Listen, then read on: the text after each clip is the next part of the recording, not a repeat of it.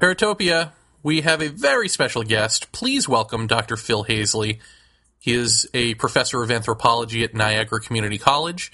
He is a member of MUFON, and most recently and most famously around the internets, perhaps you've read an article or two wherein he's been calling for a university-level study of ufology. Basically, he wants ufology to be a course taught in colleges and universities.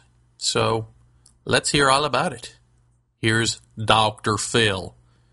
Okay, it's not that Dr. Phil. Dr. Phil Hazley. Hey, Paratopia, it's Jeff and Jeremy here with you again on a Friday night. Our guest tonight is Dr. Phil Hazley.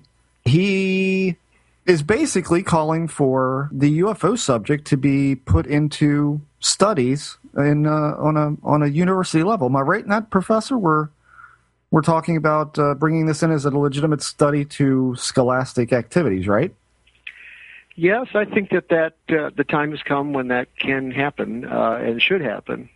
I think since UFO studies have been marginalized for probably 60 years now, and there has been no slack in the amount of appearances of the phenomena. It has affected our culture and our individual lives in so many ways. Something that enduring and something that has that kind of effect is very definitely in need of much closer study and much better appreciation by the general populace and by scientists particularly. Now, your main interest in this would be in an anthropology sense, right? I mean, this would be why do people react the way they do to the unknown? Is that your main focus, or are you mainly focused on the UFO thing specifically and not so much the paranormal in general as say, ghost phenomena or ESP or any of those other kind of, tandem topics? Well, I would say that, when I started out as the MUFON section director here in Western New York, my primary interest was UFOs, and from an anthropological point of view, interested in it as a case of how people do react to different types of unusual stimuli, and certainly also, though, the UFO phenomenon itself, and, like most people, being interested in just what it all really means. However, as I went deeper into the study and got to know more and more people who were witnesses, experiencers, and other people involved with the phenomena, you have really no choice but to be dragged into screaming and kicking sometimes the whole realm of paranormal things, particularly once you get involved with abductees. It's virtually impossible to ignore the fact that that's part of that whole experience is paranormal phenomena in general that goes right along with the abduction experience. How do you approach an investigation on your own or with a team? Do you what would be your method of operation at the very onset? Well, it's going to depend upon, of course, what the case is. I get the cases sent to me by either MUFON Central, or I get them on my own by contacts with people who have friends, relatives, and so on. But depending upon the type of case, if it's a relatively distant sighting or something of that nature, it involves basically questioning the witness at length. Trying to pin down exactly what they saw and where they saw it and under what conditions they saw it. Basically referring to astronomical information and observations, meteorological data. Basically trying to figure out that there's some kind of natural object that might be involved here. Mm-hmm. If the case warrants it, perhaps consulting our local weather folks at the airport in terms of their radar observations, or perhaps even the air base here in Niagara Falls for radar observations if it happens to be limited to this area. Mm-hmm. That's the kind of things that we do, and we usually do it in teams of two. Okay. Basically to allow us to keep a check on each other and to watch ourselves in terms of how we question witnesses, in terms of making sure we don't lead them, make sure we don't, take them off in the wrong directions.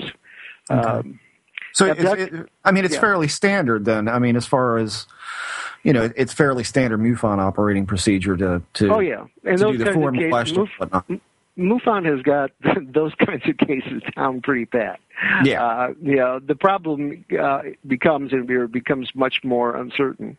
It comes when you get into cases which are close encounters and even more so abductions. There's literally no format that MUFON has developed that really allows you to deal with the long-term encounters of someone who may have been having encounters for 20 years and continues to have them.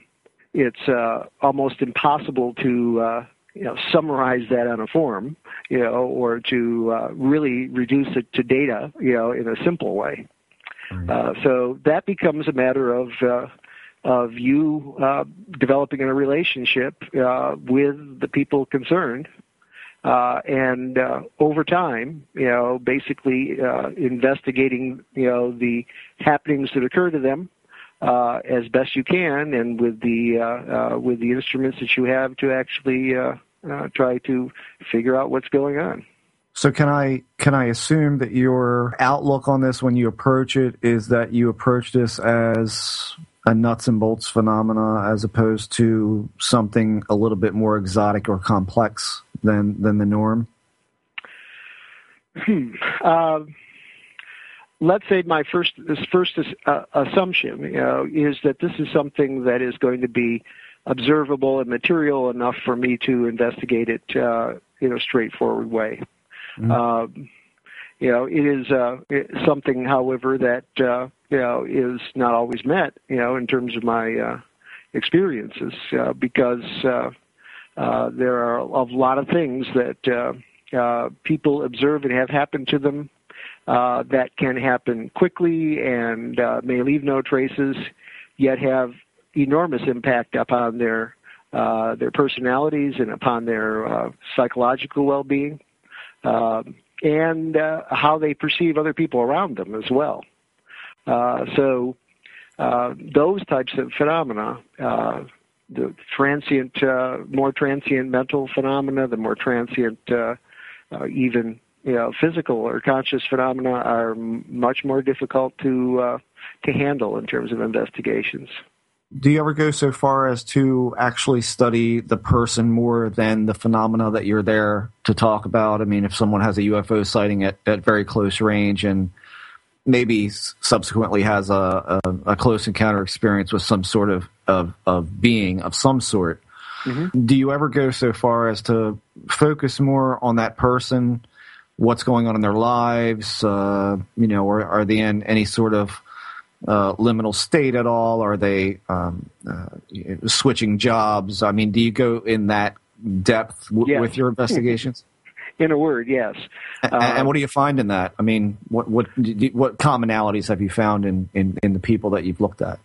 Well, there's some commonalities in the people that, particularly, I would say, among abductees, there are some commonalities of experience and of personality type. There seems to be a high frequency of people, I would say, who have artistic background or basically a creative type of background. Many of them are in professions which call upon creativity, I guess you'd say. Mm-hmm. I would say that these people have, I guess you would say how could I put it? A more fluid ability to relate to their outer circumstances and to the environment, perhaps, than other people. A creative response to the environment, I guess I'd say, than perhaps other people have. Other than that, some of the things which I have not encountered have surprised me more, because in reading the literature, I have, thought I might actually see this. For example, I had heard from several abduction researchers that certain racial or ethnic groups would tend to be more frequently found among abductees, and in surveys I've done in Niagara County, as well as in my own investigations, haven't seen that to be the case. For example, I remember reading a book which specified that Native Americans would have higher degrees of abduction experiences, but that hasn't proved to be so in the investigations that I have done or in surveys of the county, that I've been working on either. Have you? I'm just curious, just for my own peace of mind here. Have you found that there is any ethnic connection at all?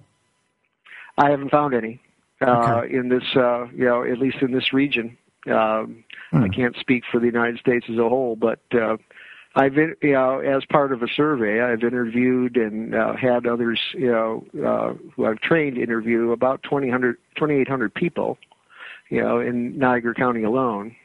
Where there are both Native American populations and many, many other ethnic groups. I have not been able to see any real differences in terms of, the likelihood of abduction or the experiences among them. Okay. Are you seeing, I don't know, a definitive separation, I should say, between the literature that you've probably read over the years about investigations and about the phenomena as a whole, and then once you got actively involved in studying cases or investigating, abduction cases and studying the people involved, are you finding that, I guess, the commonly held theorems and theories and methodologies don't seem to really hold up to what you're seeing out in the field? I would say that the idea that every abductee is exactly alike, in their experiences, both as children or as adults, is simply not true. The idea that there's one commonality, like childhood sexual abuse, for example, which is commonly put forward, is going to be there in all cases. I haven't found that to be so. Necessarily, or at least in which they've been willing to share with me. Let's put it that way. Right. I do find, however, that there are, I guess you'd have to say, occasionally startling repeat patterns of experience, in that way, of individual episodes. I remember talking very recently to a lady who, very well educated, very articulate and, social worker by trade, who had an experience, which virtually duplicated in most of the details the Allagash abductions. Okay. I mean, right down to many of the small details. Does that make you give pause that maybe it's an issue of cultural contamination with someone like that? It could be. In fact, that was one of the questions that I did ask her. How much do you know about the UFO literature? Have you studied it? Do you know much about the abduction issue? And she admitted that she knew a little bit about the abduction issue, but she was not an aficionado. I've not broached the Allagash abduction episode with her because I'm still investigating her case. And I don't want her go looking into it and basically, right. decide at that point to go and do something with it. Right. You do see repeat patterns, and sometimes you get strange little verifications of an incident. I was talking to an abductee who has been an abductee since the age of 5, according to his testimony. And he told me about a very strange incident that occurred to him as he was driving down a little rural country road here in western New York.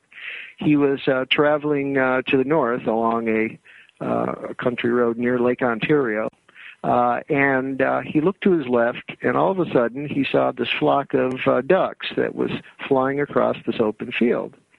And then all of a sudden the ducks hit what appeared to be an invisible wall and then just fell to the ground. He didn't know whether they were dead or what their situation was because he continued on in his car, but it was, obviously pretty strange situation. I'd never heard anything like that before. But about 6 months later, I think it was, I was listening to one of the UFO Hunters broadcasts, specifically the one on Stevensville. And at the end of one of the segments, a woman came on and talked about having seen a group of birds, fly into what appeared to be an invisible barrier, hit the barrier, and fall down. You get these kinds of, how can you say it, kind of confirmations of unusual stories that really puzzle you, in that way. Right. As to, and just, you don't know what to make of them. Yeah. I mean, I'd have to check the timeline with Stevensville, but I do know that the bird flying into an invisible type of thing, that was a prominently featured scene in the movie Signs with Mel Gibson. That was one of the things. Was it really? Yeah. I have not seen that movie. I'd like to know what the timeline of that. I can't remember exactly when that was released, but that did come out. I mean, I'm kind of like a big cultural contamination guy. In recent weeks, this program, I'm not sure if you've been listening or not the past few weeks, but we've run into some really big issues with the regression hypnotherapy issue in regard to retrieving memories from experiencers. And we had Dr. Scott Lilienfeld on, who authored many books on the subject, but in particular, I believe it was called Pseudoscience and Psychology, in which he laid out for us all of the really large and crucial issues that come up when you're talking about regression hypnotherapy, and how it's not really a valid tool to be using in this field at all, because the data is simply not reliable. Cultural contamination being only one of those problems, although a big one.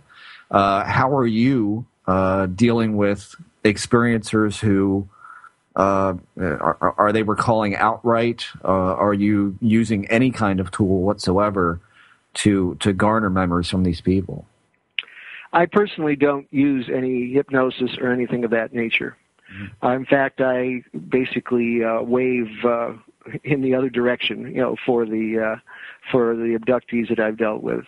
I want them to try to remember what they can on their own, because for the reasons that I simply tell them, you can go that route, and I certainly can't stop you, but I'm not going to encourage it, for several reasons. One, being the possibility that it may turn out traumatic for you in terms of remembering things, or perhaps manufacturing memories that could turn out to be rather difficult for you to bear. Sure. Also because, simply put, I know that hypnosis, although it can can produce truthful testimony, is certainly not the royal road to truth.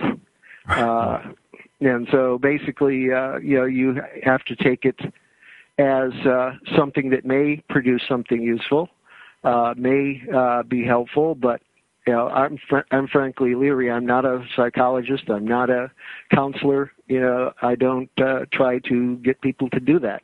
And I would just assume, for my own purposes, have them remember what they can remember, and hope that time and outside stimuli will increase their memory on their own.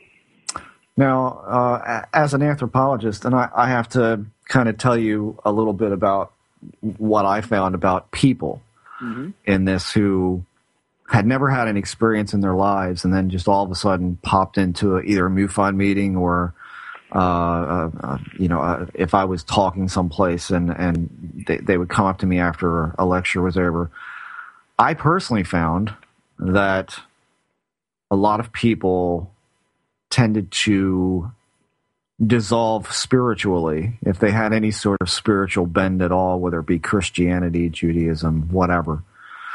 That after this experience, depending on how profound it was for them, they would then question that religious belief. They would question the nature of reality.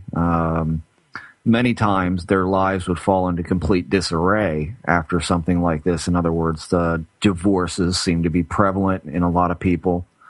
I don't know, kind of an obsessive tendency to find out what they saw, what it all means, what it means to them. Do you find these similar things in the people that you're speaking with up there? I've seen that in some.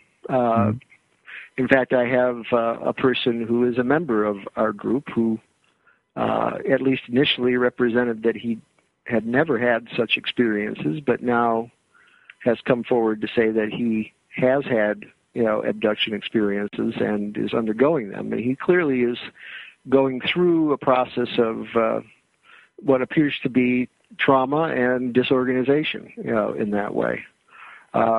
Others, such as this individual I told you about who had begun his abductions since at the age of 5, have a very stable marriage and, basically seems to be in other fashions pretty well adjusted. So I would say that what you're describing, could be described, I think, as a pattern, but not the exclusive pattern that I have run into. Right.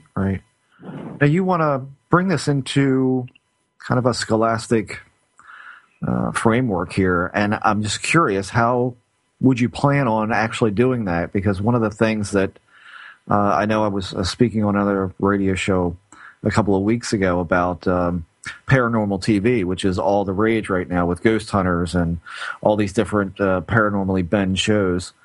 And I made the statement that it seems to me to be a little difficult to form any kind of successful program around a phenomena that is so incredibly elusive, which no doubt this is. So how would you go about teaching this in a classroom when, to tell you the truth, we really know so very little about it and about its possible origins? That's kind of why I asked you about how you approach this at the onset, because a lot of people would immediately come out with, I think the extraterrestrial hypothesis is the way to go. I think that's what we're dealing with. And you didn't say that. You leave yourself very open to, it seems, many possibilities. Well, I think you've hit it right on the head there. I don't necessarily buy the extraterrestrial hypothesis. When you read witness descriptions of their encounters and experiences, they are too various in terms of the effect upon the individual and the precise details of the psychological transformations and the psychological and mental effects of the phenomena to really strike me as conclusively pointing to one particular phenomena. Also, in terms of the extraterrestrial, there's some fundamental things that have always bothered me about it. The skeptical or the debunker may explain this somewhat differently, but one of the things that has bothered me always is the simple fact that 99 out of 100 humanoids that are met are just that, humanoids. Right. They have 2 arms, 2 legs, a mouth, and so on. The likelihood of the human form or anything much like it evolving again on another planet, I think, is pretty remote. It's not even that common on this planet. Right. Among animal forms. True. Right. Yeah. So that strikes me as being, not very consistent with an extraterrestrial hypothesis. If you are to take literally what the witness sees as representing what he's really got there in terms of an entity, that's something which has bothered me. Also, there are the arguments about the intergalactic distances and things like that. Mm-hmm. But I have to say that bothers me less than perhaps it might bother some people. The fact, that you see commonly, these objects within our atmosphere, but encounters outside of it are really relatively rare, also strikes me as being rather peculiar. Mm-hmm. That is something which strikes me as you may be dealing with something that is either indigenous or certainly goes and comes within the context of the confines of the earth in that way. Okay. So in terms of bringing this to a mainstream study, how would you do it? How, if you were writing the curriculum, what would you, how would you do this? Well, my main goal would be to convince the student who takes it that there's a phenomenon here, whatever its origin might be, that is worthy of scientific attention, and that, number two, that it has been systematically shoved aside and marginalized. I would probably start out by putting a section in on really the history since 1947 of the phenomena and people's reaction to it. And it would be basically focused on, here's the evidence that says that this phenomena is not being taken seriously, and here's the hallmarks of that lack of proper investigation, and that, if you want to call it that, cover up, if you prefer, that has been on occasion, come out in the open, on the part of authorities. I would want them to have a historical background, and then I would introduce them simply to the best cases of each type. Basically of each of the major categories of sightings and experiences, and try to analyze them both in terms of what they tell us about the phenomena, but also what they tell us about the people, who are experiencing it and the times in which they were experienced. Being an anthropologist, I'm always interested in cultural context too, and that's something which would have to be part of looking at those individual cases. Right. How much were they influenced by what was happening at that particular moment, in American culture, or in any other culture in which that case is embedded. I probably would go from there to looking at the various theories about origins of what this phenomena is, and perhaps look at I guess you'd have to say the relative merits of each of the theories in that way. I probably would also want the students to feed back into this in some fashion, by thinking about their social reactions of a society confronted with a completely unexplained phenomenon of this nature, and trying to fit it into its worldview. In some ways, I think American society is very poorly prepared to deal with a completely unknown phenomena that may have be interacting with it and has interacted with it for a very long time, and including that in our worldview, much more difficult for us than it might be for an African villager or a Native American or even someone from the outback of Australia. We run the risk by our materialistic, skeptical scientific nature of, I guess you'd say it canalizing, or basically restricting our view of reality so that, a real proof of really unusual and, overwhelming reality might actually really blow us apart. Right. Would you, in your curriculum for this, would you add in the thing that I think Jeremy and I tend to focus more on than anything else, which is the aspect that's been so long ignored in mainstream ufology, which is the high strangeness category of experience. Things that seem to have more to do with human perception and cultural filters in experiencing the phenomena as a whole. Would you kind of keep that separate from this, or would you absolutely include that in some sort of teaching, no matter how ill-defined that may be? Would you include that in it? I'm kind of at a loss to answer that question, because I'm not sure how you define high strangeness, or what kind of events you might be talking about. That word gets thrown around a lot in ufology. Everything from cattle mutilations to Bigfoot sightings, in association with UFOs.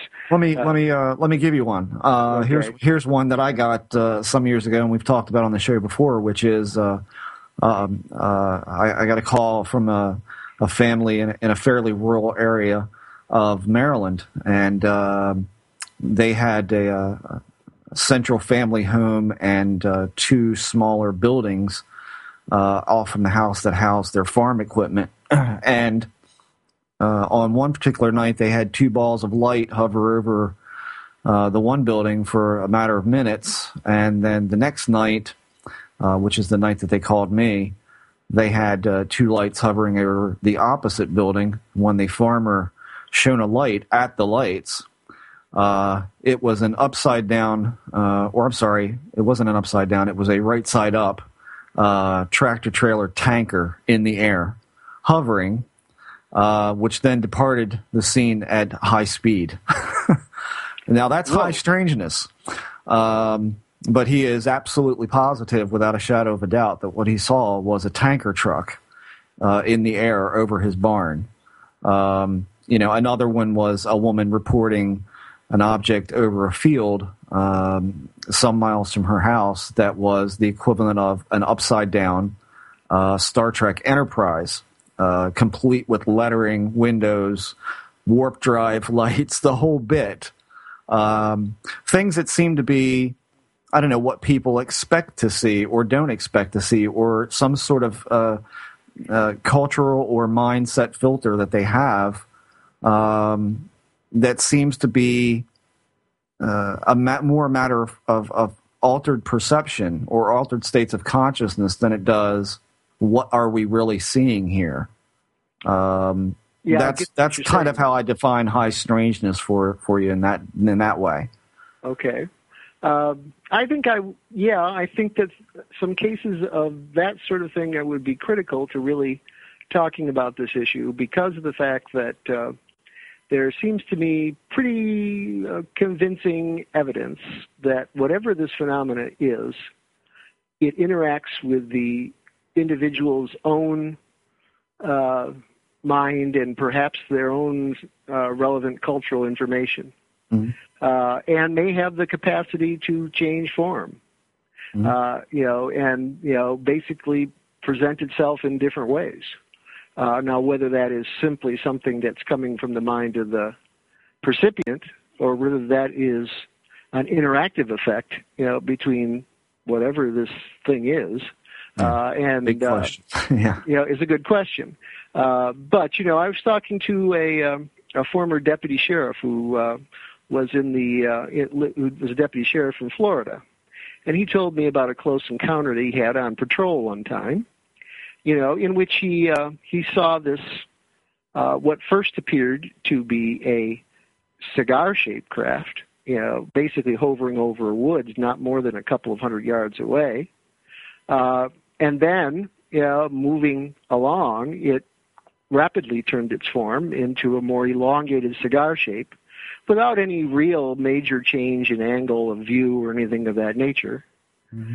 And, of course, there have been several recorded cases, like a famous one up in Labrador, where, a UFO was seen to visually transform itself by pilots, mm-hmm. From a more conventional UFO into a plane-shaped UFO. Mm-hmm. This kind of stuff does put you in the category of asking the question, are these transformations really going on, or are they in the mind of the percipients, or are they being influenced to be in the mind of the percipient? Right. It's a $64,000 question. Well, I mean, that kind of thing often, as we've said before on this show, is one of the things that puts us into the realm of this is too much to take, it's too unbelievable to be true, but you hear it over and over and over again.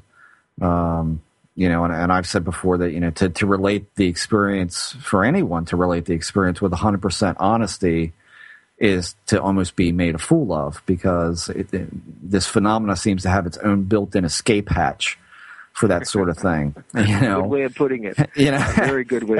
You know what? Every guest I have on that I say that to snickers when I say that. So we all know what we're talking about here.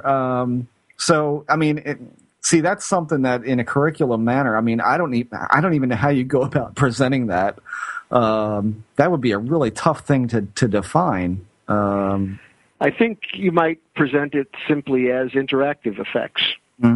Yeah. Basically, which might include also Richard, the fellow who does the pilot studies, whose last name I now have forgotten. He works for Narcan. Richard Haynes? Richard Haynes. Mm-hmm. Yes. He wrote a book about basically cases where it appears to be interaction between witnesses and UFOs, where in one fashion or another, the UFO has responded to witnesses. Either, they flash a light at it and it comes toward them, or they're thinking, come closer, and it comes closer. There's some kind of an interaction going on mentally, in that way. You might, curricularly, as you say, lump these things into a basket of interactive effects of that sort. Right. I don't know if that really is much more than a convenience, but that is one way you could approach it. Right. Well, my last question before I turn it over to Jeremy is, everybody gets into this for one reason or another, and it's usually that they've had some kind of experience with it. So my question is, have you? No. No. I am I've never seen a UFO. Wow. Come over to my house. Okay. Well, I mean, that's an honest answer. Like many young kids in the 1950s and early 60s, I picked up a book by Donald Kehoe when I was maybe 10, 11 years old. Read through it and was fascinated, not only by the topic, but also by the fact that Kehoe brought documentation, and clear documentation. And I remember taking it to a teacher of mine, one who I respected very much, and telling him I thought this book was really very interesting and he might be interested in it, and him just looking at it and saying, "This is science fiction, and I'm not interested in science fiction," and just sort of walking away. That happened several times in my educational process, and each time it sort of, besides irritating me, basically made me more curious. What finally got me off the edge into actually getting into investigation was a conference that I was one of the co-sponsors for at our college on false memory syndrome, in which a group of experts got up and, for want of a better word, basically commented at length upon alien abduction as being an instance of false memory. The arguments that they made for it, I thought, were poorly supported by their data. Their data was flawed, in terms of too small samples, and also selection of abductees and other witnesses by advertising in the papers for them. Which I thought was the worst possible way to possibly get an abductee sample I ever heard of. Right. Basically I thought it was bad science. And if the people came from Harvard, I thought the institution ought to be ashamed, because of that. So I was intrigued more because I felt like here's an area that people just really aren't doing the work, and they're being misled by bad studies. And so that got me more interested too. Here's an area you could do research in and potentially maybe even find out something. Right. Of course, little did I know. Of course, then you got into ufology and found out it's worse there than it is in the scientific. Jeremy, take it away, my friend. Yeah, well, let's see. You had said that your curriculum would go back to 1945. Do you have no love in your heart for airships? What about the ancient astronaut theory? All of that fun stuff. Do you see any merit to that, or is 45 your cutoff point? I guess or 47. I'm sorry, I'm saying 45. I'm willing to scout the possibility, that there may be something involved with these earlier episodes, but at the same time, they are so far in the past and so clouded by storytelling, I guess you'd say, that it's difficult for me to really work up a lot of enthusiasm for them. It's hard enough, to deal with the Roswell incident, which has reached, venerable age now. And that's something which is getting worse every year, of course, in terms of the amount of available witnesses. But those things that go far back in the past like that are just hard for me to focus on, because you end up with such vague data and such vague descriptions of what's going on, mixed in with mythology and a whole lot of other stories in really ancient times. Well, just as an anthropologist, do you see a correlation between ufology and, say, some of the things indigenous peoples have been saying forever, or shamanism speaks to, or even the occult? Do you see similarities in these things? Well, without having made a specific study of it, I do know that there are a number of cultures who have specified that beings came from the sky, and had interactions with people here on Earth. That's, I think, something which is suggestive, in that way. But in terms of taking it farther than that, can you really do that?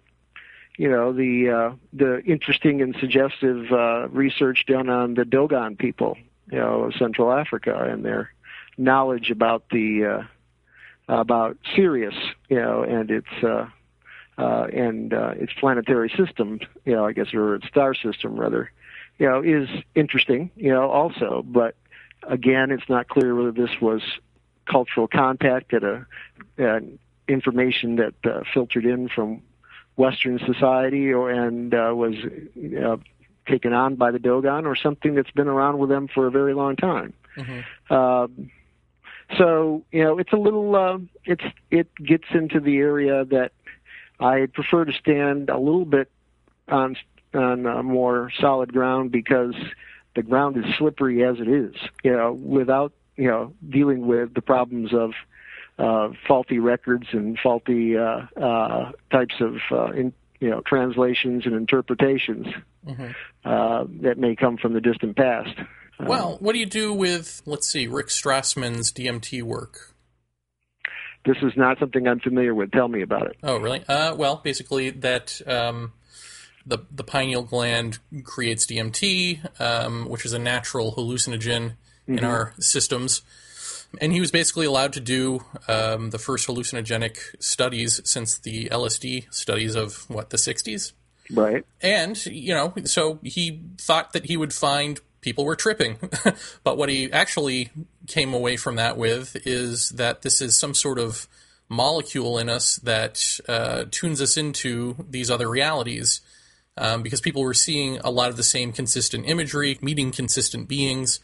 And, of course, some of them had abduction-type experiences and saw grays and all of that sort of stuff. So I'm just wondering what you do with that. I mean, this is something that shaman in South America talk about quite a bit, with their ayahuasca brew. Sure. So, I mean, in other words, it's not completely distant past. It's just, I think, something that we don't pay attention to, that people are still saying. It's just they're in cultures that are sort of tucked away or probably being bowled over by bulldozers. No, well, I absolutely agree that one of the most important things that needs to be done, is to understand better the dimensions of consciousness that may be interacting here with these phenomena, and just to what extent, alterations in our consciousness can produce similar symptoms. However, I would caution anybody going down that line that the typical UFO incident, and even the close encounter, is oftentimes something that comes under circumstances which, seems to come out of the blue, and oftentimes very normal circumstances.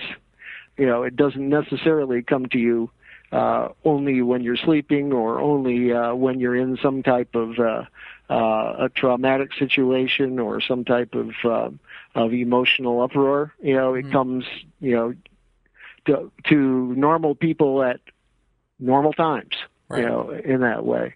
So you would really have to specify if some aspect of our consciousness is really involved with triggering these phenomena or allowing us to experience this, how does that happen? And how does it what are the triggers? I'd also have to know more about the experiments, which I'm sorry I don't know, because to see how exact the similarities are to abductee experiences, because that would make a lot of difference. Mm-hmm. All that earlier studies on abduction as birth trauma and things like that, and a variety of other explanations that have involved talking about various experiences that humans may have that might have given rise to abduction fantasies. Oftentimes give abduction scenarios that are only generally, in a general sense, like the ones that actually occur to abductees, which are oftentimes much more specific and much more detailed, in that way. So I would have to actually see what was produced using, that chemical agent in that way. Well, I think it would be, it's interesting if what we're going to end up finding out is that here you have this intelligence that can sort of come into our lives through, like you're saying, myriad ways. One would be this sort of manipulation of consciousness. The other would be perhaps through technological means, et cetera, et cetera. And I mean, if we really look at all of this stuff and we go, okay, well, this is all sort of valid, then at what point do we realize we're not really studying anything? It's like, it would be like a fish studying a fisherman, at that point, Mm-hmm. So I don't know. I think it's an interesting idea to propose it as a class. I just don't know. I think that classes require an answer or require something firm, and I don't think that there's anything that we have firmly grasped onto. There are certainly theories that have come and gone, and certainly the ETH is probably, hopefully, on its last legs. But then, what is there? Then you're just stuck with, well, there's this thing that's sort of been with us, and we don't really know anything about it except some of its effects, and even those might be culturally contaminated or the product of something we don't understand. I mean, what do you do with all that? How do people relate to that enough to go, yeah, I want to study that? Well, let me just say something from the point of view of an anthropologist here. Anthropology courses about comparative religion are oftentimes based upon, for example, functional aspects of religion, what it does in a particular society. It doesn't specify. They don't specify what is the source of religion or what its particular, what its origins are, but merely study the effects that they have on societies and the people in them. One doesn't necessarily have to know the origin or what the quote unquote true reality of something is in order to see its social dimensions and its effect upon a society or a group of people. Mm-hmm. You may be dealing with a very similar situation here. It may be that the most valid way presently of studying UFOs, is to think about them in terms of their effects upon people and their societies. Mm-hmm. And try to infer as something about the nature of the phenomena themselves in terms of how they affect us, in that way. Mm-hmm. It's one of the conundrums I find in teaching. I teach a class in comparative religion, actually, and it's one of the things that is kind of annoying about my own profession is we've skirted around the issue of just what the experience of religious phenomena are to people in relation to their personal lives and things of that nature, but basically have concentrated on what those phenomena do in a social sense and think that we have explained it all.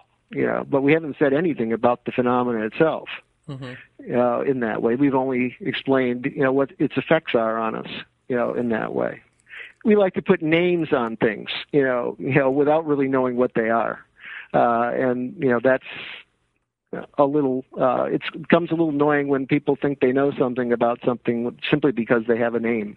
Right. Well, yeah, and then do you find that that's also difficult when you're talking to the media? I mean, the way we found out about you was through the Telegraph interview that you did with them about wanting to do, or I guess they picked up the story. I don't know who you originally did the interview with, but talking about you want to do this class. And do you find that it's hard to do an interview like that without being able to talk in sound bites about something like this?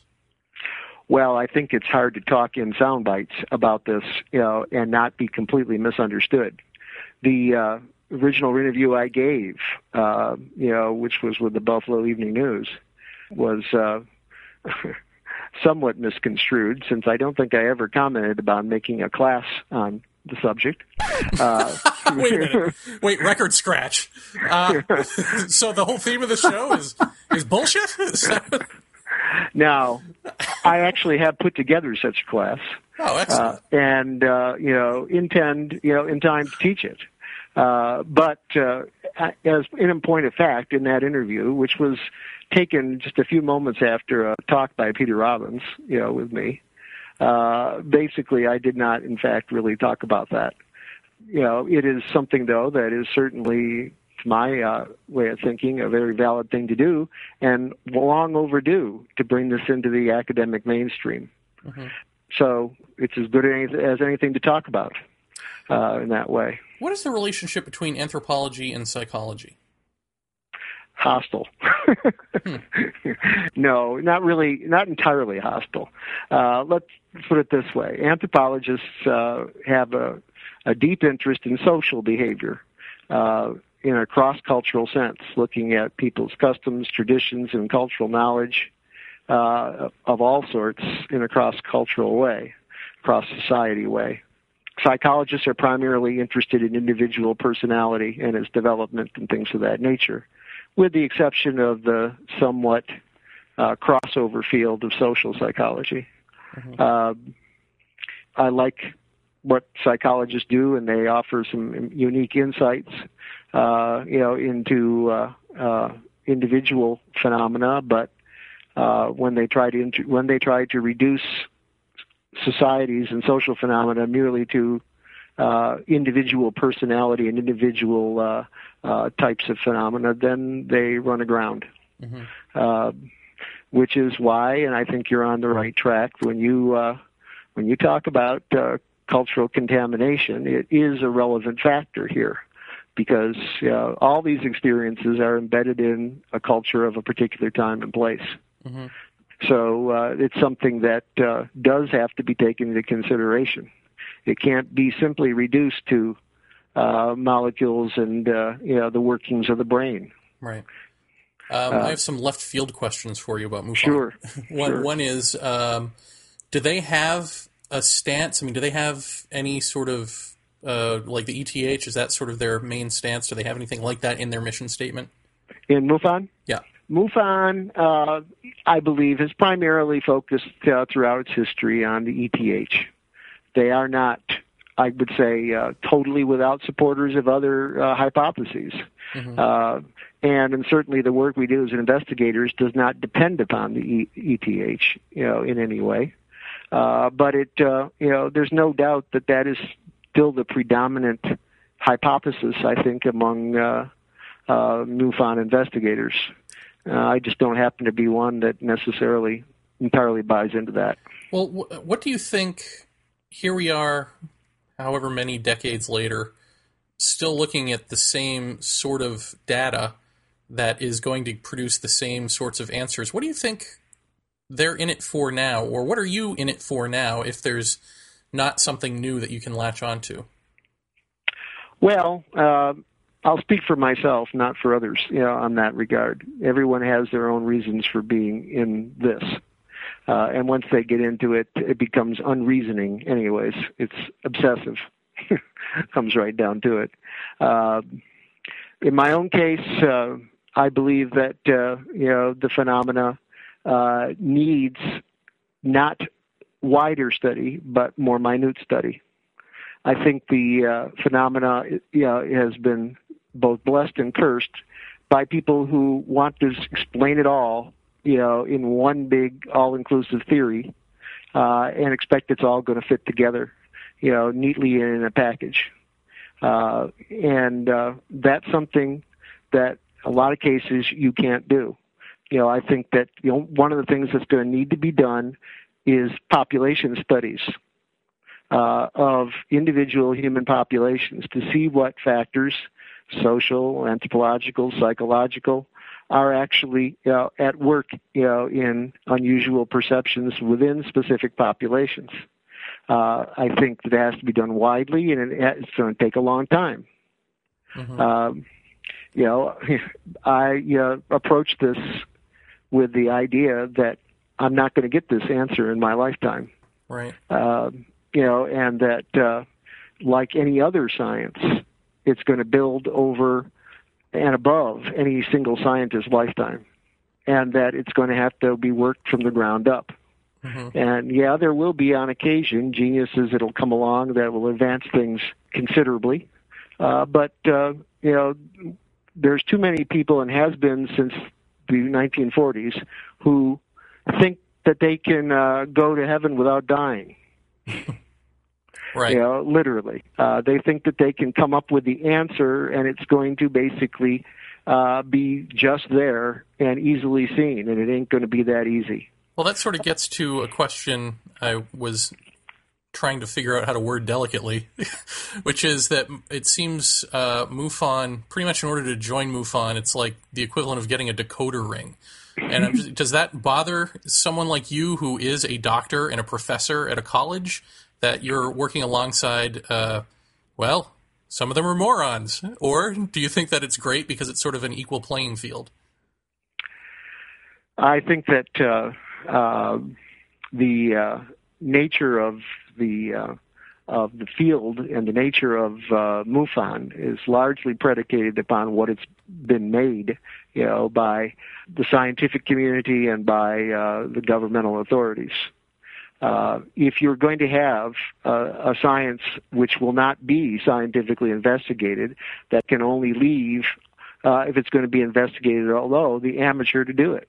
Mm-hmm. Frankly, I thank God for the amateur. There's a very interesting and I think kind of appropriate T-shirt that I saw at the last MUFON convention. It said on the back, "Doing the Air Force's work since 1969." Which might be amended to say "doing the scientist's work, since 1947." Right. Well, speaking of the military, do you think that?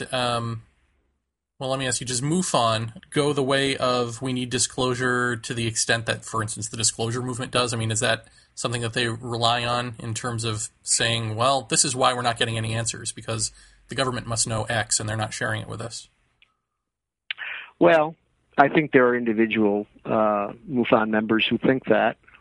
For myself, I don't really, to be somewhat crude, give a rat's butt, about whether the government discloses or not.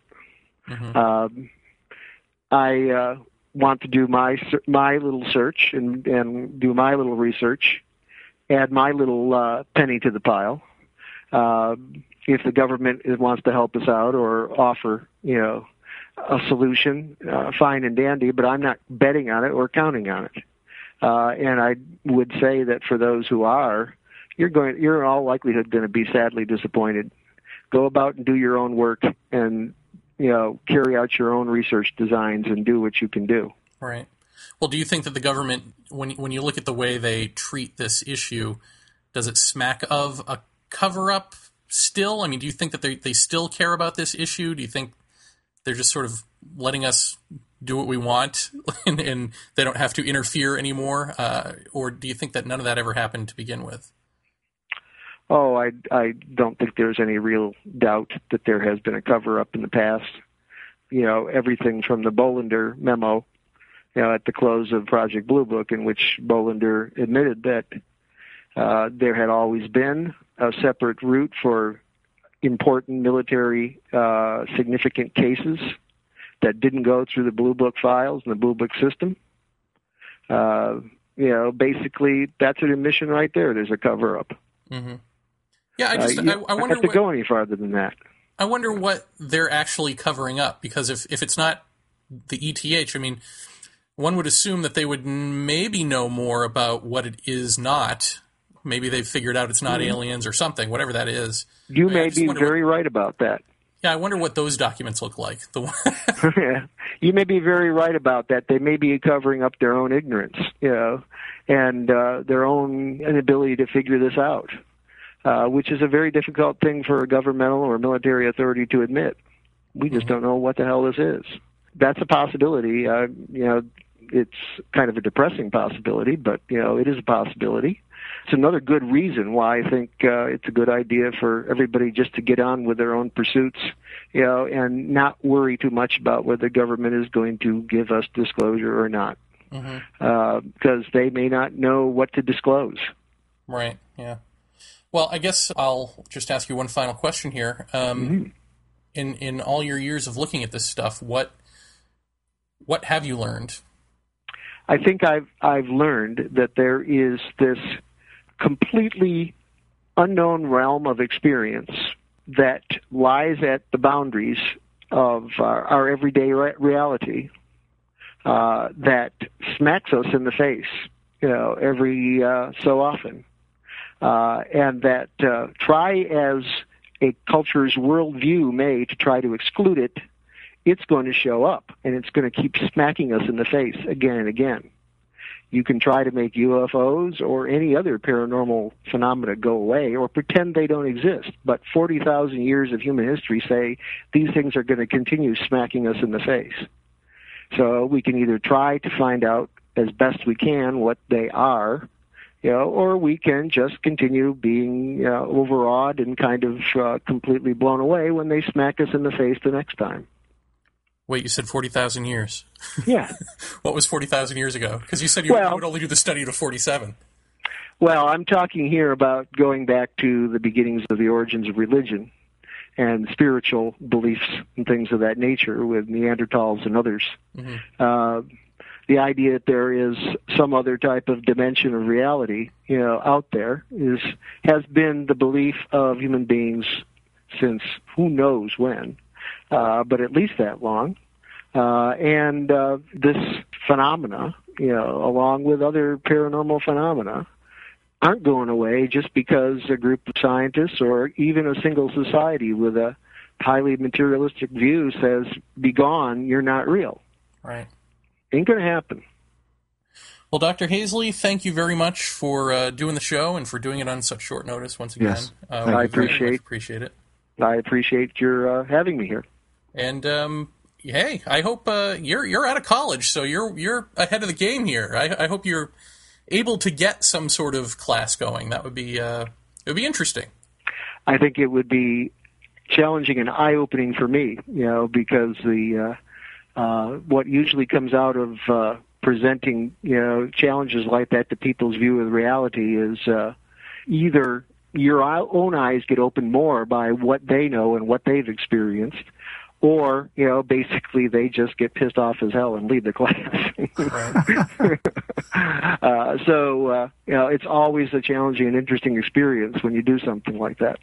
Well, I'll leave it on this note. It sounds like, from what you're saying about all this phenomena, that if there is a right guy for the job, you're probably it, because you've not settled on, a definition of what this thing is, and it sounds like you're pretty clear-headed about how you would want to tackle a timeline for it. So all the best to you, and let us know if it does go through, and we'll promote the college on the show. I'm sure they love that. We'll advertise it. Okay, thank you very much. All right, take care. Bye-bye. This is Mark Nesbitt. I wrote The Ghosts of Gettysburg. You are listening to Paratopia with Jeff and Jeremy.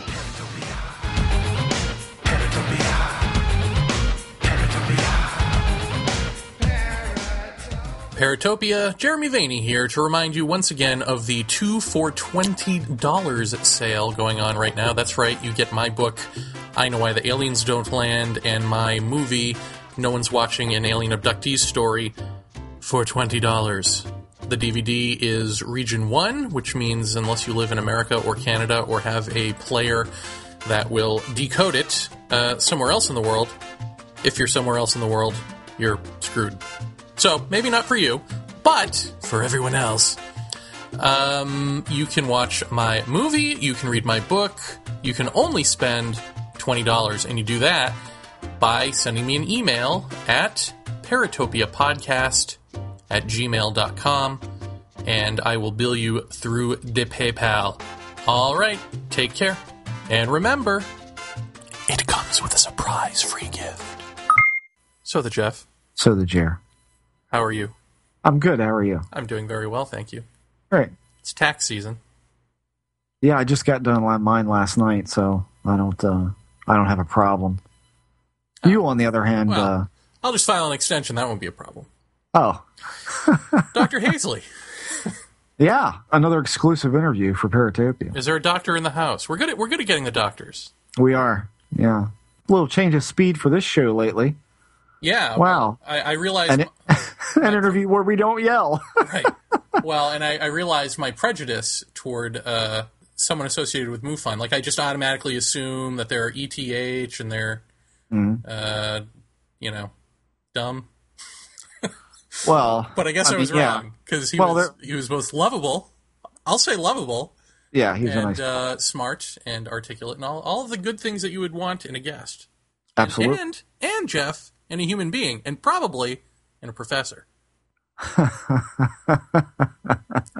I see where you're going there. It's very clever. Yes. Well, I mean, I think I think he's got a good idea for the class going on. I think we met someone at an X conference some years ago now from Cleveland. I think it was, if I'm not mistaken. Aaron might be Aaron, who was teaching a college course in this, non-credit, of course, I'm sure, but. I don't know. I think he's right. I think it would be good for people to be able to go take a class on this. I mean, and especially people who may never have given it a second look. For people to get fresh eyes on this from someone like him, who's going to give them not his version of events, of scenarios, of all this, but strictly what the field is producing, what they're finding out, case studies, that sort of thing. I think that would be really nice to. Start someone out that way, then rather than, let me think, go to Above Top Secret. Right. Nothing against Above Top Secret. I love Above Top Secret, but... however... Well, let's just say it's degraded yet again in the quality of conversation. So Again? What do you mean again? Well, it's just... It was on the upswing there for a while. There was... you could actually go in and have a coherent conversation, but I don't know. It's just and maybe it's probably no fault of the message board itself. It's probably just the nature of so many people being on that message board trying to have some discussion in their own merit and their own little sphere of knowledge about the subject, and it just turns into a obliterated goddamn mess before it's all over with. So nothing that can be done about that. That's just people. That's not the board. Right. And there's certainly some good folks on that board who will give you a good conversation and all that. I am still a little bit amazed that the whole Emma Woods thing hasn't shown up on that board as of yet. Well, why don't you do something about that? Nope, I'm not doing a thing about it. No. Well, we're going to see how long this takes to break. So we can go, we've been talking about that for a month. Well, I think, do you think possibly one of the reasons it's not breaking is that it takes some work? Yeah, that could be it. I don't know. I think at least at Above Top Secret, there's a lot of people there that do think highly of the UFO talking heads. You know, in many different, I mean, everyone from Bob Dean to Rich Dolan to all the way down to Billy Meyer and George Adamski and all that. So, I mean, I think you've got a real cross-section of the ufological humanity in there, which ultimately that becomes a problem, I think, at some point. I don't know that there's really any factions of thought in that message board. I don't think anybody really pairs off and says, I'm with him, You know, that just doesn't happen there. It's everybody for themselves and tossing around ideas. But like I say, it's still a core of good people over there. So it's still a place worth looking every now and then. You know what I was surprised by in this interview is that he's not the first ufologist to have said, I don't know what Rick Strassman's work is. Yeah, that's unfortunate. That was required reading. I thought that was one of those required reading books. No. Well, and I think, you know, to be honest with you, it's the only thing that disappointed me a little bit about George Hansen when he was on the show. You know, he basically chucked that out because he feels that brings the entire experience down to a physiological reaction, which really wasn't kind of the gist of what we were getting at. And I'm not sure he really understood what we were getting at there at all. But no, I think when you, I think by and large, the DMT subject for the purist ufology people, that's a taboo because you're on drugs. Right. And that's a problem because that is the immediate question that is on a ufological questionnaire. If you have a sighting, that'll be one of the first questions you get asked because I've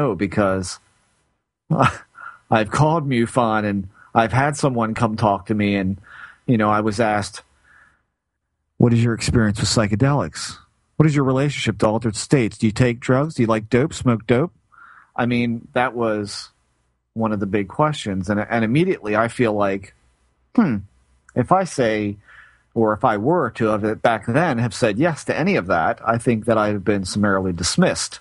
That's one of the big things the skeptics will put towards it. I mean, what did we hear on Larry King from Bill Nye the Science Guy? What did he say about Bentwaters Woodbridge? Or, I'm sorry, not Bentwaters Woodbridge, but the Maelstrom case. Someone was drinking.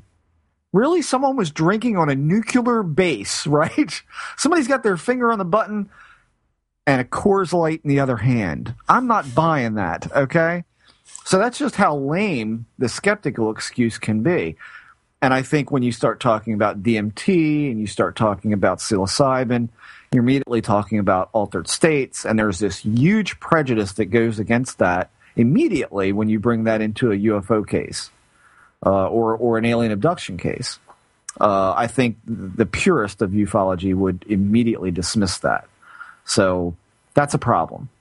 That's a problem because really it fits the subject better than their nuts and bolts does. So there.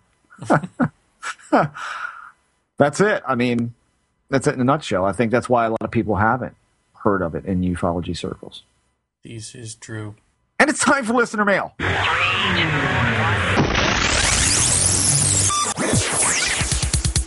Our first letter comes from Patrick O'Neill. Hi, guys. My name is Patrick O'Neill. I love your podcast, and I've been listening since day one. I have a question more for Jeff. Thanks. Uh-oh. I think. I've heard you talk a couple of times about Irish people being somewhat predisposed to the paranormal, and was wondering what exactly you've found out. I'm wondering because I'm 75% Irish and 25% Scandinavian, and have been having weird beep happen as far back as I can remember. I would love to learn what you have found out. Keep up the good work on the show. Thank you. I haven't found anything out. Good job, Jeff. I'm sorry. There's nothing to tell. That's just been more or less a constant for me since about 92 or 93 when I started really actively contacting or being contacted by experiencers. I didn't really do form sheets or anything like that. I would just talk to them. But one of the questions I would ask is, what's your nationality? What is your IQ? If you know it, if they've taken an IQ test, did they know what their IQ was? Had you ever dabbled in any occult practices? Whether that be, God, I don't mean to insult anybody of the Wiccan persuasion, but I think we could, or I think society more or less views that as an occult practice of some sort. I view it as a religion, but that's just me. right down to a Ouija board. And some of the constants that came out, and another one was the use of psychedelics, which always kind of set people a little bit on the defensive, but I asked it anyway. And I found that a lot of the people were Irish, Celtic, German descent, that the IQ was above average, that they had at one time or another in their lives dealt or been interested in the workings of an occult practice of some sort, whether that be interest in Ouija boards past the slumber party shenanigans, all the way into, I dabbled a little bit in voodoo, or I made a voodoo doll, or I read a book about being a white witch, and I did a couple of things there. And psychedelics were not as prevalent as all of those in the affirmative, but the psychedelics had been in a significant enough percentage to mention. I'll put it to you that way. What any of that means, I don't know. I've had some people tell me that it doesn't mean anything, that it's strictly that the people that I'm dealing with in the area that I am in the country, that doesn't mean anything. We just heard Dr. Hazley say he doesn't see any real cultural similarities. I have. That's just me. And to be honest with you, I would say back when I was doing chats on AOL and we'd have a new experiencer show up in the room, that would be one of the first questions I would ask is, what's your nationality? And then I would kind of simultaneously I am everyone else in the room and say, bet you they're going to say Irish or Celtic. And boom, there it was. And they'd say, yeah, I'm Irish, or I'm Celtic, or I have Germanic blood, Hessian, that sort of thing. So I don't know what any of it means. I have no idea. I do find it interesting that, there's certainly a wee folk connotation to the Celtic Irish thing, but that's, I don't know, what do you say to that? It's a passport to Mangunia type thing. So I don't know. Well, this is something that's been around in ufology. I mean, Strieber's certainly taken note of it. I remember at least one of his books. So yeah. What it means, who knows? Yeah. Who knows? I mean, there's no good answer. Laura writes, Dear Jeremy, I was listening to the dream you recounted on the Aftermath show, and when you described the mouse coming out of your head, it reminded me of a dream I had years ago. And then she goes into the dream, and then she says, I think the dream represented something true, which is probably more complex, but this was what I could understand. Maybe what we take to be reality is simply where some part of us is focused. I think other parts of our consciousness are probably focused in other quote-unquote places. We kind of agree that there is one, quote-unquote, objective reality, but that's just another mindset that we all agree on, so it works.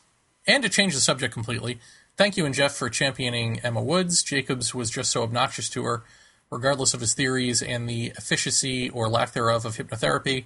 Who would want to entrust themselves to someone who behaves like such a jerk? In the tape of their phone conversation, he was just so condescending, snotty, and unable or unwilling to hear her. Best, Lara, the one who found the feathers in the crop circle. Well, thanks, Laura. Jeff, you had sort of, I won't even say that this was an experience, but you had an interesting dream with the same sort of voice that I had heard at your place. And although I don't think neither of us is going to go on the limb and say, this is what this whole alien thing is about, I think it was an interesting thing that this voice in the dream relayed to you, and will certainly get people thinking, so maybe it's worth mentioning. Okay.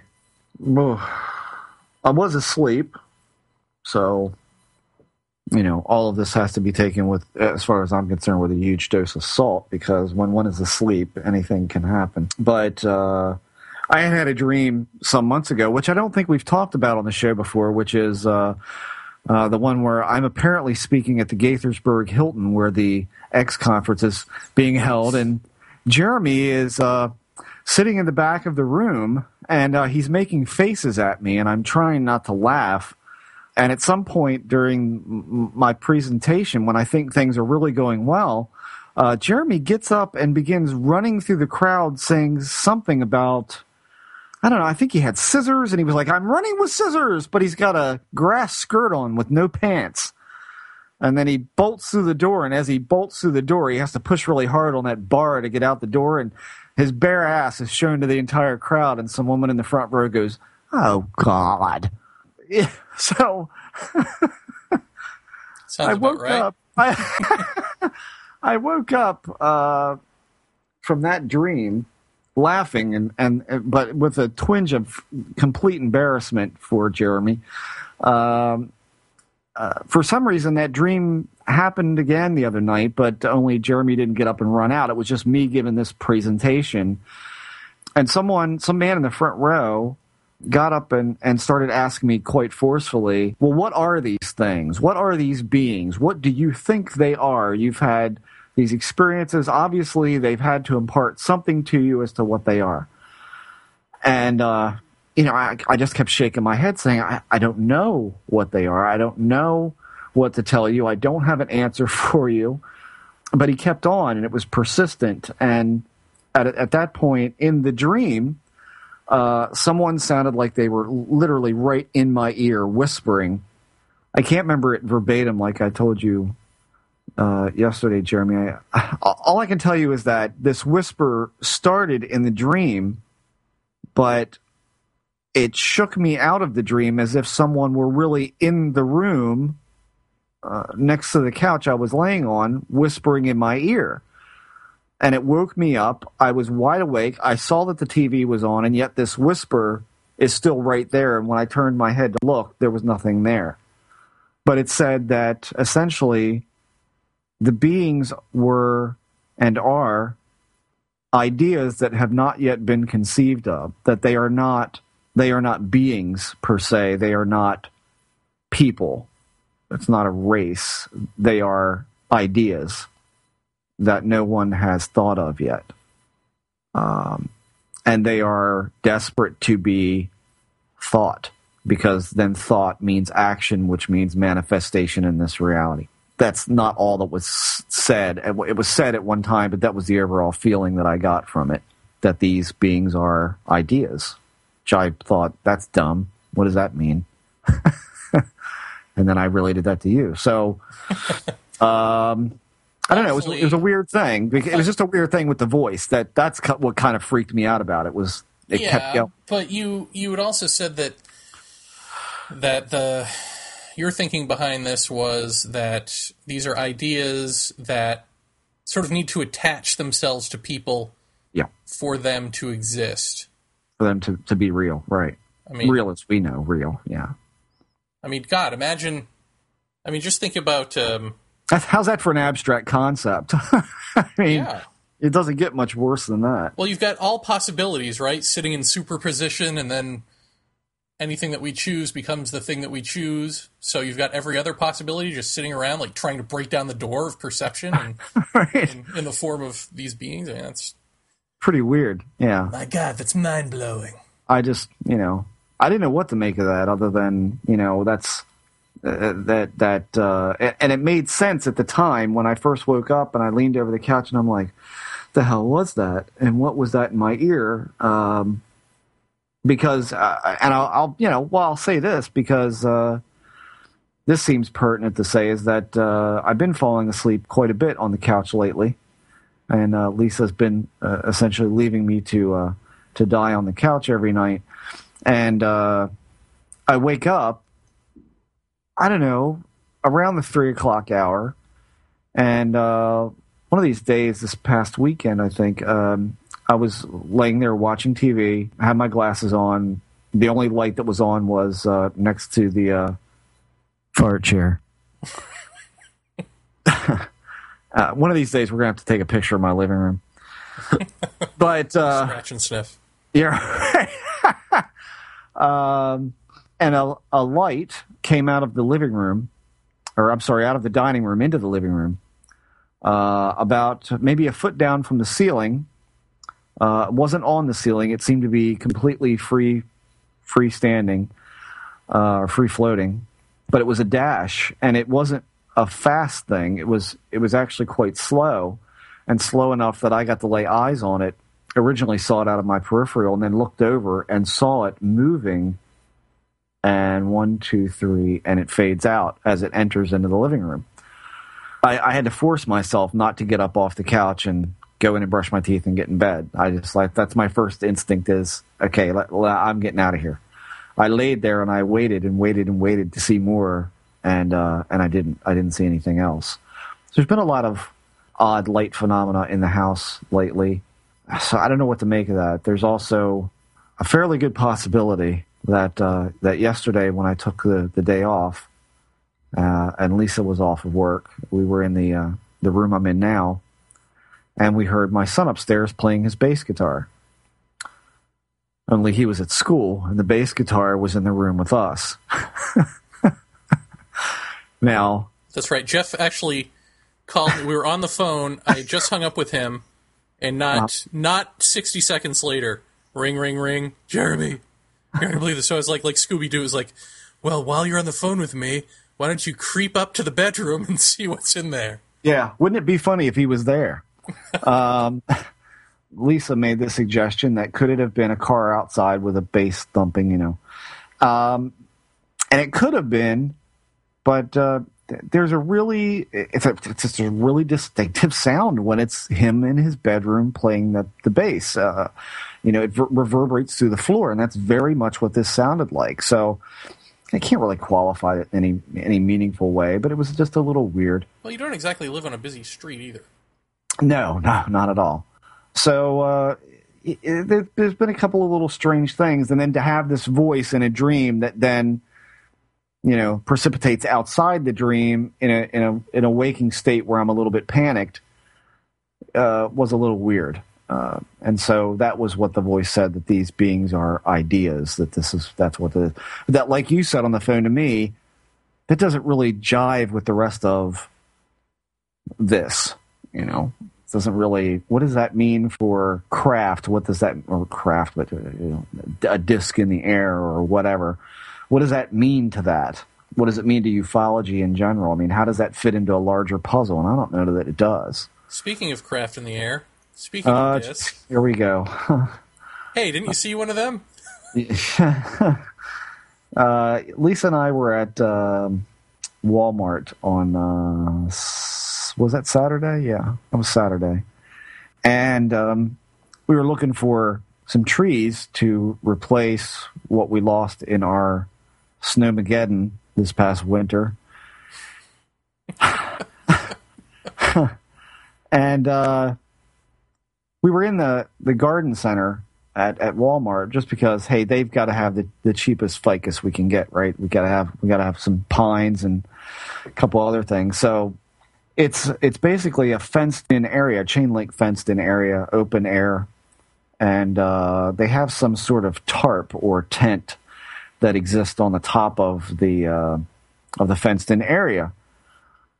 And so we're all the way in the back, and Lisa's walking in front of me, and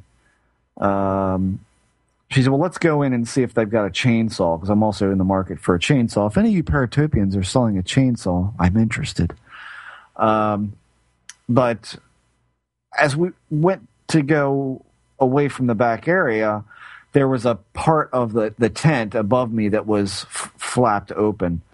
And I could see clearly the sky through it. And I saw what I originally thought was a lamp, a street lamp, like a parking lot lamp. It was silver, it was round, it was flat on the bottom, and like a tapered disc on top with 3 segmented lines around the top. And I looked up, I saw it, and then I looked down at Lisa, and I started to walk, and I took a step, but then I didn't lift up my back foot, and I rocked back on my foot, and I looked back up again, and it was gone. And I'm like, I looked at Lisa, and I was white as a sheet, and she goes, "What's the matter?" I said, "I just saw a flying saucer." Stupid. And I rocked back on my foot, and I looked, and I craned my neck around, and I go over to the fence, and I'm trying to peek over this edge of this tarp, or what is this, tent, or whatever it is. And there's nothing there. And the lamps that they have in the parking lot are the square black grouping of 3 on a black post. They're not even remotely silver and round. I went, as we left, we drove around back just to see. My thought was, did I get a glimpse of some sort of air duct on top? I mean, we've all seen those domed air ducts with I don't know, kind of like a double-decker disc type shape on it to circulate the air. Thought maybe that might have been it, and there's nothing back there on that building whatsoever to have made that shape, that color, not with that detail. And then the thing that was weird that made me back up was that it was fairly large, in that I thought, street lamp, take a step, wait a minute, that seemed a little too far away to have been a street lamp, a little too high in the air, and rock back, and it's gone. I only saw it for literally seconds. I mean, that's all the longer it was, but there was something there. So, yeah, there's that. I don't know what to make of that, but I fully looked all around the place for something that it could have been, and there was just nothing there to explain that for me. Nice. Well, I think I told you, I know I emailed Whitley Strieber, because I think it's time to get him back on the show. Whitley, if you're out there and you're listening, we would really love to talk to you again. Yeah, please. But, so I don't remember if I mentioned this to you or just in the email to him, that I am back on my high school pattern of waking up at 3:30 in the morning. Mm-hmm. Like, whether something's going on or not. Right. Now, unfortunately, usually something is. Right. Whether it's a mouse running out of my neck or... Other assorted craziness? Yeah, except for a couple of nights ago, I told you I woke up at 2:30, and this was, you told me, like maybe it was related, I don't know, but that there was the earthquake in China. So it was the earthquake in China night. Although I think the earthquake in China took place like at, 7 p.m. their time or something, so probably unrelated. Why would it be related? Well, because when that tsunami hit the Pacific Rim many years ago, that absolutely was the trigger for this stiff neck where I could not move my head, that I never went to the doctor for, and then a year later still had the problem. I'm stubborn that way. And that was the first time I ever did acupuncture, and it worked. Got rid of that. But I mean, that was that night, which was, I think, Christmas Eve, whatever year that was, and I absolutely related it to that because I had read a bunch of stuff later about how people were having neck and back injuries seemingly related to that, seemingly just around, right after that thing hit. Well, I mean, how weird is it that you've had some fairly odd stuff lately? I've had some fairly odd stuff as of late, and now we have this eruption in Iceland. Yeah, we're gonna have to rethink this 2012 thing. I think. I'm not going there, but I do find it weird that. Well, hold on a sec, Jeff. Before you get into that, let me just say that the reason I brought up the 2:30 in the morning thing is that I got up.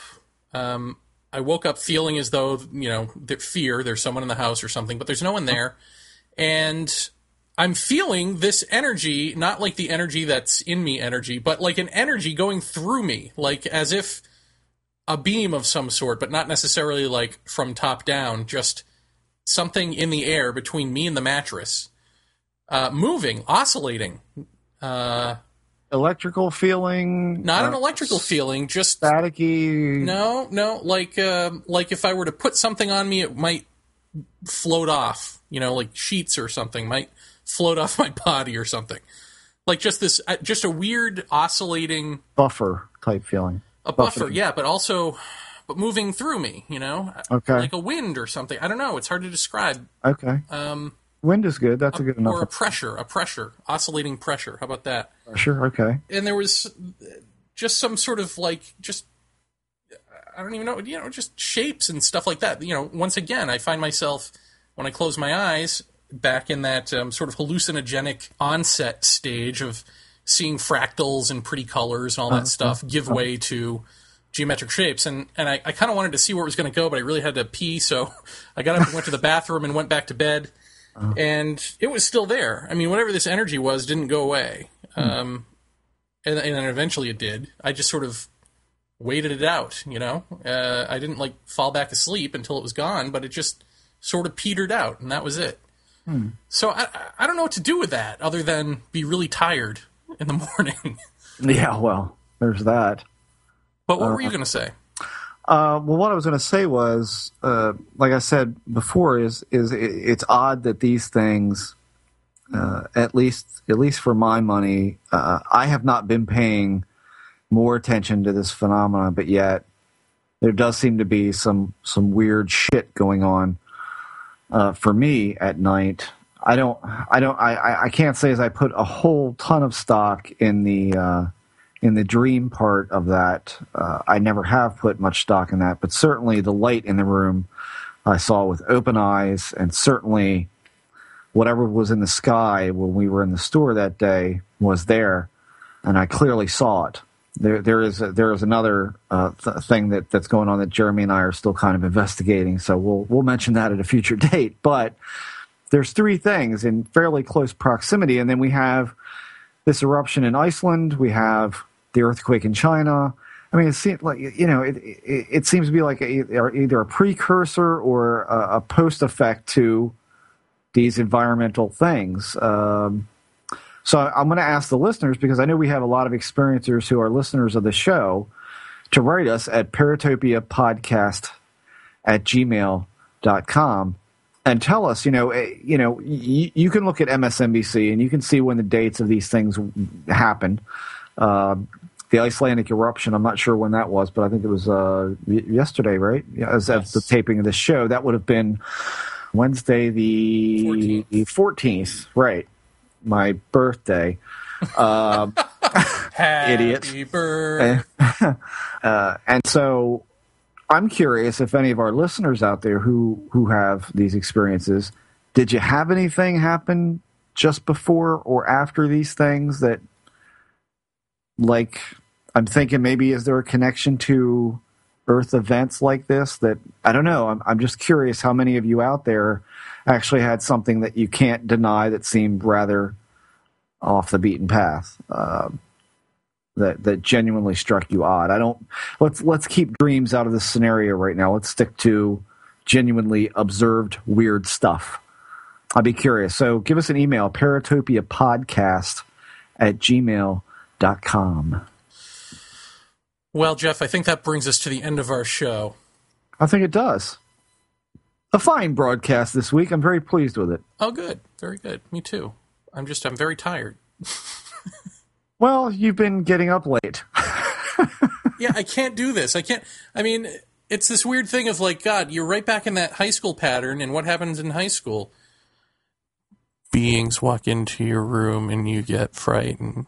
Right. Oh, is that what's going to happen again? Like, right. Is this where this is going? I don't know. Huh. But it hasn't happened yet. Well, don't twiddle your thumb at it. Don't thumb your nose. I'm trying not to be scared. At the 2:30 in the morning thing, I wasn't scared. I just sat there interested to see what would happen next, and nothing did. Maybe it needed me to be scared for something next. I don't know. I was scared of that light, but I sat there and I just waited, and I thought, no, don't get up. It didn't. Nothing's. I keep reiterating to myself when I see this stuff. Did it hurt you, moron? Did it hurt you? Did it do anything to you? No. Then just lay here and watch. This should be interesting to you. This is what you're trying to study. Let's look at it. Let's kind of take charge of your fight or flight mechanism here and just sit. I will not be moved. Take that attitude. So that's what I did. Repeat after me, Jeff. I can be strength. Yeah. I mean, I didn't move, so I didn't see anything else. But still, I'm telling you, that light was very strange. And I'll tell you what, I would categorize that if I had to. If a scientist asked me, "What do you think you observed?" I would have to say that looked like plasma. It did look like a plasmatic type of light. So I don't know. Maybe there's something to that. Well, maybe that's a segue to a future episode, because it turns out NARCAP is going to be releasing, if they haven't already, I don't think they have yet, but releasing their latest paper on their plasma studies.